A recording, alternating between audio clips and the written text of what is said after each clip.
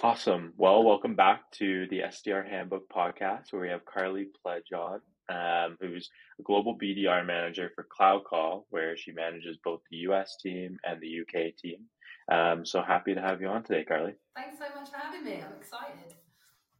Yeah. Awesome. So knowing you're a Global BDR Manager, you obviously deal and you're coaching and helping your reps onboard and ramp. One of the first questions I have, because I've worked on a few SDR teams at this point. I've seen different ways of ramping, and I was just curious, like, how do you go about ramping your team over there at Cloud Call when it comes to like SDRs? Do you have, what does that sort of look like? Yeah, so it's definitely changed. Our most recent hires, which started, literally got on the phones last month, had a much better ramp than the original team. So we've learned a lot. We set up a new function about a year ago now. So we've built out quite an extensive training program. It's over 2 weeks, which doesn't sound extensive, but it is when it comes to kind of SDR world and the training that I know a lot of SDRs do or don't get in most cases. So that involves a lot of elements of learning through practical assessments, practice, which is really important, and also understanding kind of what our ICP fit is, what our buyer persona is, how best to tailor a pitch towards those kind of buyers and what they generally care about. And ultimately trying to set up the SDR, we call them BDRs here, but same difference, trying to set them up for success as early as possible. Every single one of those, as soon as they hit the phones, booked a meeting within their first 2 days on the phone. So love that. We've seen a much quicker ramp from spending that little bit of extra time building out a proper playbook and interactive training than what we did historically. So that's been really good to see. And then once they're on the phones and they're live, we still obviously have a lot of continued development for them.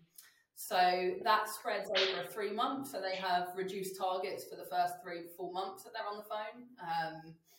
And the idea is it kind of builds them up to when they are a fully fledged, qualified kind of BDR with the standard targets that the whole team has. So far they're tracking right exactly where they should be, which is good. Okay, awesome. So it is a sort of 3 month or quarter ramp to get them up to stuff over that time then. Yeah, exactly. So it's about 25% of their actual target is their first month's target. Then it jumps up to 50%, then 75%, and then month 4 they're fully fledged.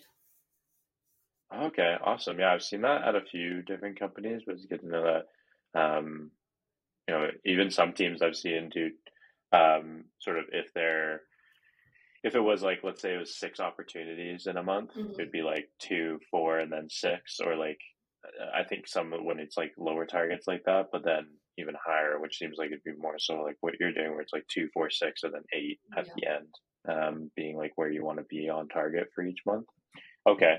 And then with that, like over even maybe the ramp period or even just the reps that have already ramped, what are the main metrics you're looking at as the BDR manager for both teams? Like what is the main metrics you're looking at for success? If there was like 1 or 2 main ones when it comes to individual SDRs. So ultimately, like the top metrics are those that drive revenue. So we target our BDRs on completed meetings, which means the prospect has actually turned up and sat that meeting. And then we also target them on revenue generated as well. So I know that can be quite controversial within the SDR world, but I've been in this kind of area for 10, 15 years. And if you're not aligned to revenue, you're going to get people just booking meetings for the sake of meetings that don't end up actually contributing towards the goal of the business, which is driving more revenue. So they're the 2 overarching like key metrics for me. And I'd say I weight heavier on revenue, because if you're bringing in loads of revenue and you're just slightly missing your meeting target, I'm not as concerned about that as I am if you're smashing your meeting target and not generating any revenue. But then I think there's so much more as a manager. You need to really know to what equates to that, what great looks like. So across your team, if you've got great performers, what are their metrics showing? There's a few stats that I'm a fan of when it comes to kind of performance, and especially getting the newer starters to really understand what great looks like. And that's things like your connected prospect to meeting booked, I think is really important. It shows it's quite an easy one to track as well. So if you want to own your own performance and track, right, last month it took me 10 connects to get a meeting, and this month it's only taken me 8, next month it might take me 6, and you can keep kind of working your figures back that way. And I also think demo book to complete ratio is really important. That's another one that can quite quickly identify whether you're booking in quality meetings or if you're going after the quantity.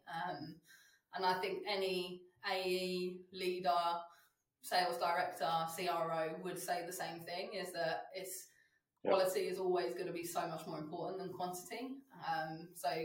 As a business, you have to set your team up to be successful and make sure their comp plan does align with those values as well.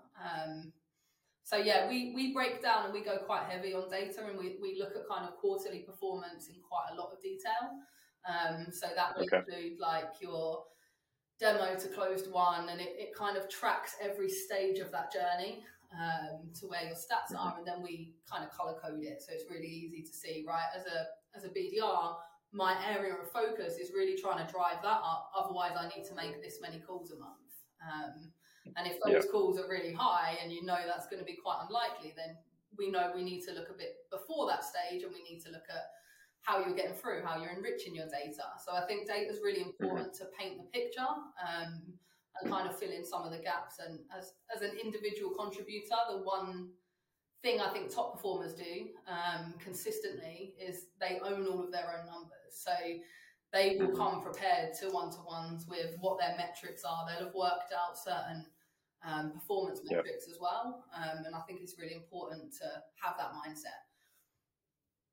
Okay, yeah. So from that, I'm hearing from top performer, and it was interesting because you actually went into some of the things that I was going to ask you as a follow-up to that, where these main two, which is revenue generated and it was demos completed, are the main things you'd look at. So you have those, but then you went into what I was going to be curious about after, which was what leads to the most successful reps in those, which it sounds like a lot of it being okay, are they turning a conversation into a meeting booked, and owning their numbers, and having being probably proactive in just what they do every day, instead of just being either reactive or thinking outside the box in some cases. So okay, and so with that, I'm curious about then with the reps that do well versus maybe the reps that are still ramping or still figuring things out.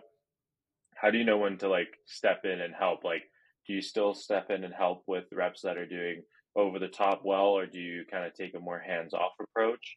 And then what does it look like for the reps that aren't doing so well? How do you step in, and what are you helping them with, and how does that look like? What does that look like? Yeah, so I'm not sure there's a kind of black and white answer to this, because I think when it comes to people management, the first thing is knowing your people. And I've got, so two of my top performers, one of them is works better if they're left to their own devices, right? So there's not a massive amount of touch points we need to do around performance. They have their process. It works very effectively. They rinse and repeat that every month. And theirs is more on kind of their career development that we generally will spend more time on. Equally, I've got people that are performing just as well that do want a bit of help with their pitch, or they'll generally by the time you've got to a point where you're really performing, you already know what you need to work on. You already have that in your psyche anyway. Knowing when to step in, it's more knowing your team and what they'll respond better to. So some will respond better to short, regular touch points. Others will respond better to having a quick coaching session, giving them some action plans and saying, right, this time next week, we're going to meet and discuss that. So I think before knowing when to step in. You've got to know your team really well and understand sort of what their motivators and drivers are. I can tell you what any of my team are struggling with without really needing to listen to the calls to know that, because I know my team that well. So I think like you've got to get to that stage before you can identify how they need the help. And that's something that I've kind of done most of my career with sales teams I've managed, is you've got to know how they work, how they operate, and what they're driven by before you know when to step in and when to step back. And I think generally, if you've built up that relationship, they're going to speak up as well. So I think creating that really safe environment for people to feel they can come and knock on your door if they need some extra support, or they can tell you, actually, this is too much for support for me. I'd rather be on the phones, or I'd rather be creating emails or new cadences or whatever it may be. So yeah, I'd say relationship first is definitely the key for successful management. Okay, and with those high performers, I'm curious, and I'm sure anyone listening who either is maybe a high performer or wants to be, what have you seen as like either the ones that have maybe come in as SDRs and maybe they moved on to AEs or whatever the case is, like, is there a few things that are outside of maybe that they're, converting calls over to demos booked pretty often, and that, like, is there anything about like maybe do they have like grit, or like what other things do you think are applicable that you think kind of widely range over, like it's not something that just sticks to one SDR that's a high performer? What have you seen? Yeah, good question. I think there's quite a few things that probably translate across all the higher performers. What I personally look for is, and ironically, I never looked for this in the beginning of my sales career. So when I started in sales, I was very much a personality seller. I wasn't technical. I was great at rapport building, and that's kind of what I stuck to and how I became successful. But that only gets you to a certain point. And I kind of realized in my own journey, for me to be better, I've got to kind of take that real harsh look at myself and say, right, let's be really blunt about what I'm not so good at and what I need to improve on. So that level of self-awareness is something that I think is across all top performers in any area of the business, and that real high level of self-accountability. So if I know I need work on my product knowledge, for example, I'm not going to wait for my manager to come and teach me that. I'm going to proactively go and try and increase that by listening to other calls, or listening to demos, or getting a meeting in with an AE or someone from the product team. So yeah, I think that is a huge part of all the top performers. And I think the other thing that I never really gave credit to until running my own teams was the process-driven aspect of sales. So within sales, you've got kind of the science side and you've got the art side, and to be amazing, you have to kind of mesh those two together. And I think the side that is natural to a lot of natural kind of salespeople is that art side. It's your emotional intelligence, it's your ability to communicate with people. But I think equally as important is having your process and following that. So if I know I need to get to this to earn this much money, or to do this much above my quota, these are the back steps that I need to take, and they kind of work that backwards. And then it ends them with like this daily process. So every day I know I need to get this, I know I need to do this to get this. And I think that's something that all top performers do really well. They never point fingers and blame games at anyone else. They completely own their own performance themselves, which I think is really important.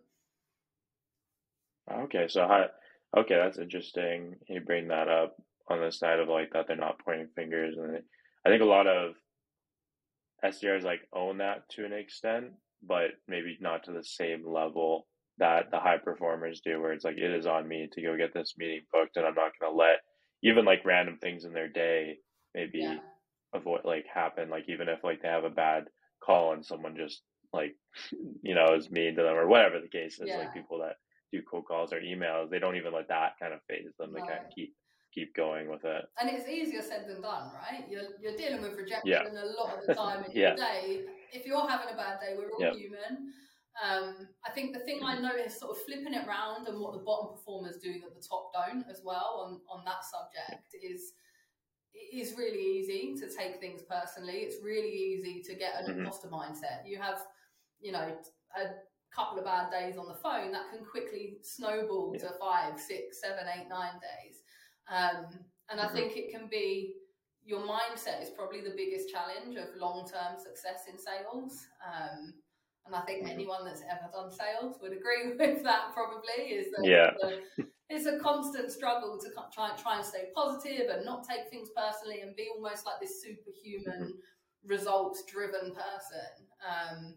But the reality is we are all human. There's times it will get to us. And I think the difference with high performers is they don't let it get to them as often anyway. They understand it's a bit of a numbers game at times, and sometimes your luck's down. And in the nature of dealing with other humans, you'll catch people at bad times. You will catch people that are frustrated, and you might have been their 10th cold call in 2 days, and they're just taking that frustration out on you. So developing that really resilient mindset of this isn't in my control, so I'm not going to stress myself about it is a really important skill for BDRs, SDRs, and anyone really in sales.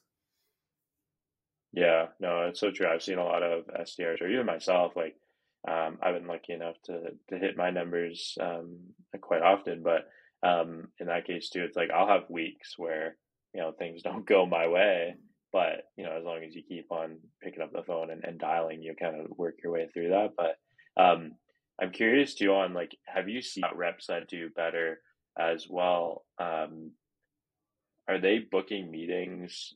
Are they able to finish their month before the end of the month, or at least get near it before the end of the month, to allow themselves to start working on the next month? Do you typically see that in a lot of them? Like, and to even give more context, I've heard this phrase even given to me by one of my past managers, was like this idea of working from the 15th to the 15th instead of working from the 30th to the 30th, and that way you're able to finish the month out earlier. I'm just curious, have you also seen that with high performers, and like, why do you think that is? Yeah, I think that definitely happens.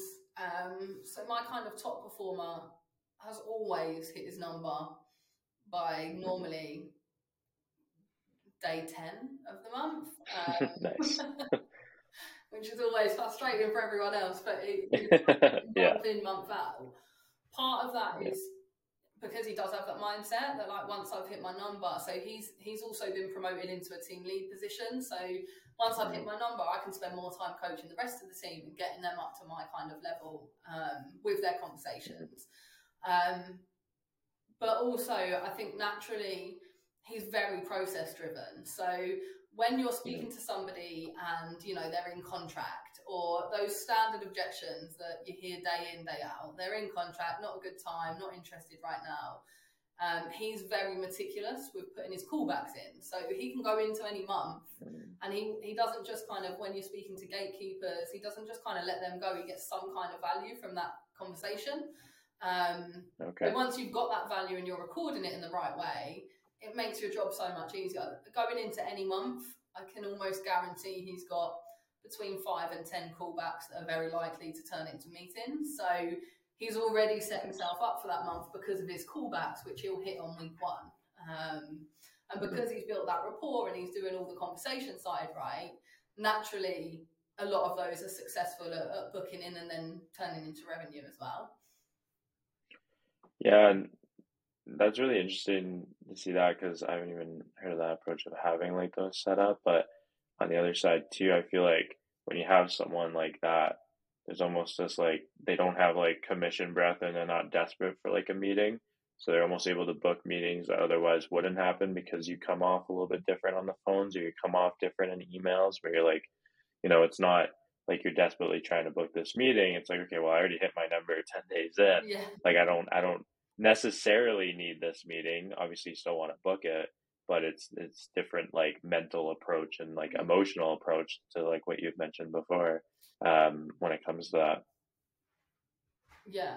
And I always say to my team, like, if you were speaking to your friend down at a bar, you wouldn't be like, hi, I'm Carly Pledge calling from CloudCall. Like, it doesn't sound authentic. It doesn't sound genuine.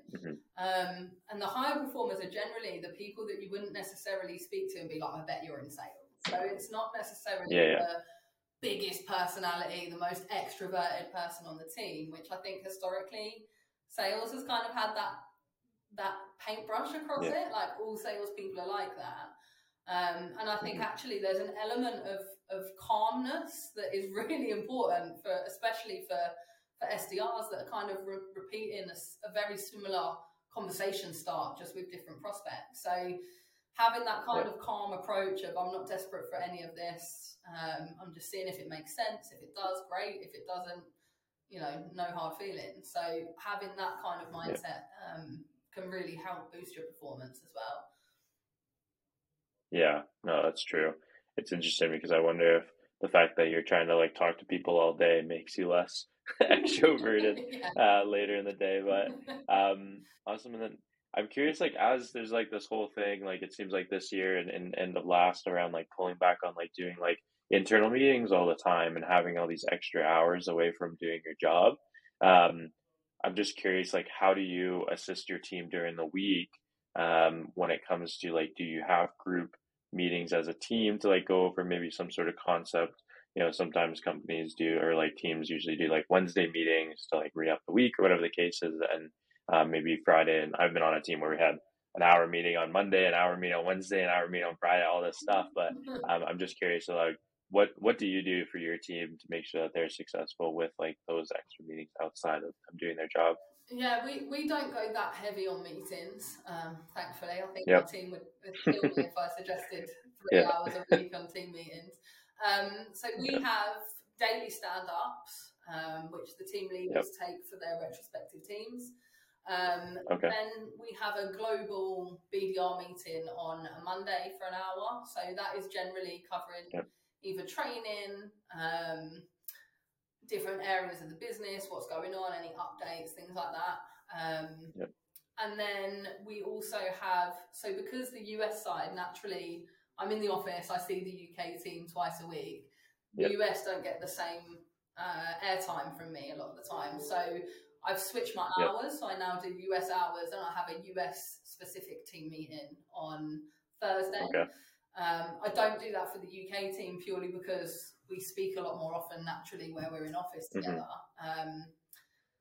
And then Tuesdays are a big call out day for us. So we call it Super Tuesdays. There's a lot of buzz, there's incentives that happen, leaderboards, all that kind of stuff. And then Wednesdays, we dedicate every Wednesday morning to coaching and development. So we will either do your one-to-ones, will be on a Wednesday morning, or we'll do like a peer coaching where we'll all get in a room. It's one of the days we're in office both sides of the pond. So we'll get in a room, we'll put some calls out there. People will bring calls to the table that they feel they could have done better on. And then we'll kind of coach it collectively as a team. And we use a platform called Jiminy. I don't know if you've used it. No. But Jiminy has like a coaching framework that you can kind of customize and build into listening to your feedback. So we use that for like the analytical side where we can coach it and then they can see their progress over time on that as well. Okay. That's really cool. So you guys leave your one-on-ones for just like a Wednesday. Yeah, I give the team leads one-on-ones on Mondays. So I get there one-on-one to sort of start the week with, this is what we need to work on with your team, or any individual kind of areas that we need to address. And then, they do their kind of team one-to-ones on Wednesdays.